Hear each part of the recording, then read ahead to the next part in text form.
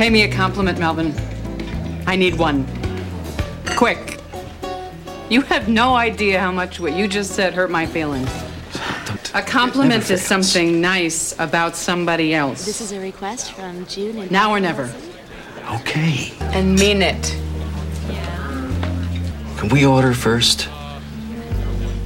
And that's from As Good As It Gets. And have you been in that situation where you're with your partner or someone you love and you just feel so hurt by them? It just hurts you to the core, and you finally gain the courage and you say, pay me a compliment. And of course, you can't force their minds. You can't force an apology. You can't force a compliment. And so he buys some time. He says, can we order first? And of course, I have romantic music in the background. I'm Dr. Ellen Kenner, and my show is The Rational Basis of Happiness. And it is important to pay those you love compliments, but not when they're trying to force you. My show is a show that you can call with any question that's on your mind. I'm a clinical psychologist, and you can call me right now. My number's toll-free 1-877-Dr. Kenner. That's toll-free 1-877-DRKENNER. And any question that's keeping you awake at nights, whether it's with your in-laws or your friends or your kids or yourself, pick up the phone, give me a call. And you can also visit my website, drkenner.com. Got lots of articles and books I recommend on the website. And right now we'll turn to the phones and welcome Sue. Sue, you're having some sadness in your daughter's life, it sounds like. Yes. Yeah, what's going on? Well, she was engaged to a fellow for 2 years, and just when the wedding was planned and we're ready to throw the engagement party, she found out, we knew there was family problems on his side, but we didn't know to the extent, and she found out that he had a 3-year incestuous relationship with his sister. Oh, my God. As a teenager, yes. Yeah. Yeah, yeah. Oh, my God was exactly what we said. Oh, my goodness. Yeah. And so go ahead. Sorry, go ahead. He hid some significant information to her that would make her change her mind. Yes. A year ago, we had heard a rumor, and we confronted him, and she confronted him, and he said, no, it wasn't true. Then when it came to the engagement party, no one from his family was attending. So we said, well, there's obviously something wrong. Why wouldn't they attend? We don't even know your family.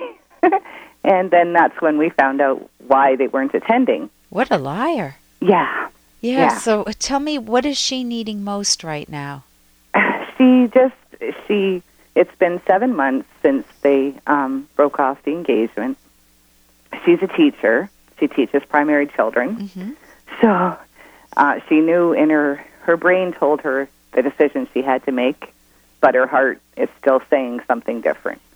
So she's... Yeah, go ahead. So she's wondering if she's made the right choice and if it's possible that he really is okay, even though he didn't have any counseling or anything. And she sort of says to us, well, if it wasn't for you and Dad, then I might have took my chances and done something different. So we're kind of lost. Go ahead. So she feels like you're the one that you were the tipping point. You were the ones that said to her, "You can't go through with this, honey. Yeah, there's too many unknowns here, too many uncertainties. The most important thing you need to know about the person that you're marrying, not so much the grocer, but the person you're marrying, is his character. Right. And if there's data that's brand new to her about his character that raises enormous questions about his choice making, about his deceit to her. I mean, even if 3 years is a heck of a long time, and the fact that the family's not staying around gives you data that it did a lot of damage, that this just wasn't family that was holed up in Alaska with in the wilderness, and there was nobody else, and they were both teenagers, and they engaged in some sexual experimentation because there was nobody else around. Exactly. I'm trying to think of a situation where you would say, okay, there's a little bit of a different context here, but even then it's extreme. Can be extremely traumatizing. So the fact that the whole family is saying no to him tells you what? Well, they're not saying no to him. They said no to our daughter. Oh. And she's the... I'm really puzzled. Yeah. Well, wait a minute. Why did they say no to her? She's very well-educated. Obviously, she's a teacher. She's outspoken. Not outspoken, but she has an opinion, and if she needs to know something, she will make sure that she finds out all the information. She's not. We actually were told so many different stories that we pushed for him to go and sign a waiver for records. Yeah. So she could actually view the records of what had happened because he was charged. How old was he? He was 12 when it started and 15 when it ended. That's what's documented. And the sister is how old? The sister was 9, and when it ended, she was 12. Okay, so they were 3 years difference. Yeah, they still... And the damage to the sister, is it pretty severe? Well, she's she seems okay. She drinks and, that kind of stuff, but nothing over the edge as of yet. She's just in her 20s. Yeah. Dating? Is she dating? She dates, and she has quite a few other friends. Okay, do you mean she has very affairs? Promiscuous. She's very promiscuous, Yeah. so it did do some damage to her view of love and sex and romance. And Oh, the rest. yeah.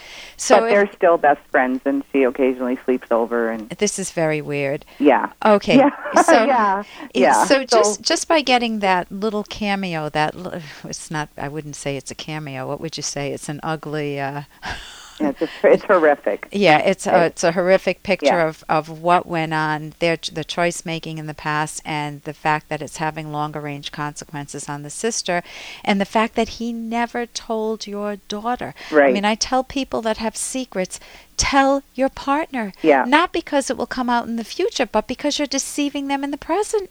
Right. That they don't know you. They don't have the full data by which to judge whether to marry you. Yeah. So he may have some decent qualities, but the fact that the sister is still in and out of his life, the fact that she's promiscuous, your daughter would be bringing on baggage.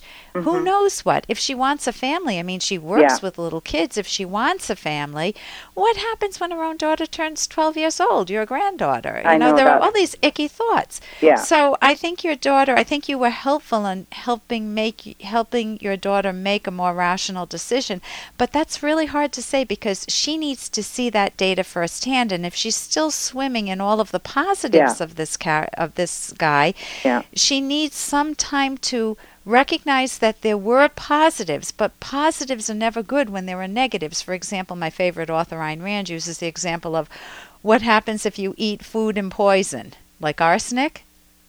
Your favorite food plus poison, what does it equal? Yeah, exactly. It can kill you. Very good. Yeah. Right? Well, this is Ayn Rand, Ayn-Rand, my favorite author. She wrote The Fountainhead and Atlas Shrugged. And it's the same here, that he can have very good qualities. Some of the most charismatic men or people are awful. They're criminals. They use their charisma to cover up their better traits to cover up the corruption. And that's, I think, exactly the picture. So I think she could get a little book, Get a Life, Then Get a Man. It's an adorable little book by Jennifer. Get a Life, Get a Man? Then Get a Man. It's on my website, drkenner.com. It's just a cute book that may help her put things in perspective with the partner she currently has. She may not want to read it. This is coming from Mom, so okay. But she needs to see firsthand the longer range consequences, all the negatives that could befall her. So listen, thank you so very much for the call, and I wish her some real romantic happiness in the future and the memories of this guy fading. Yeah, I hope so. Yeah, thank you for the call. Thank you so much. Oh, you're welcome. Have a good day. Thank you. Bye-bye. Bye-bye. I'm Dr. Ellen Kenner. You're listening to The Rational Basis of Happiness. Toll free 1-877-DRKENNER.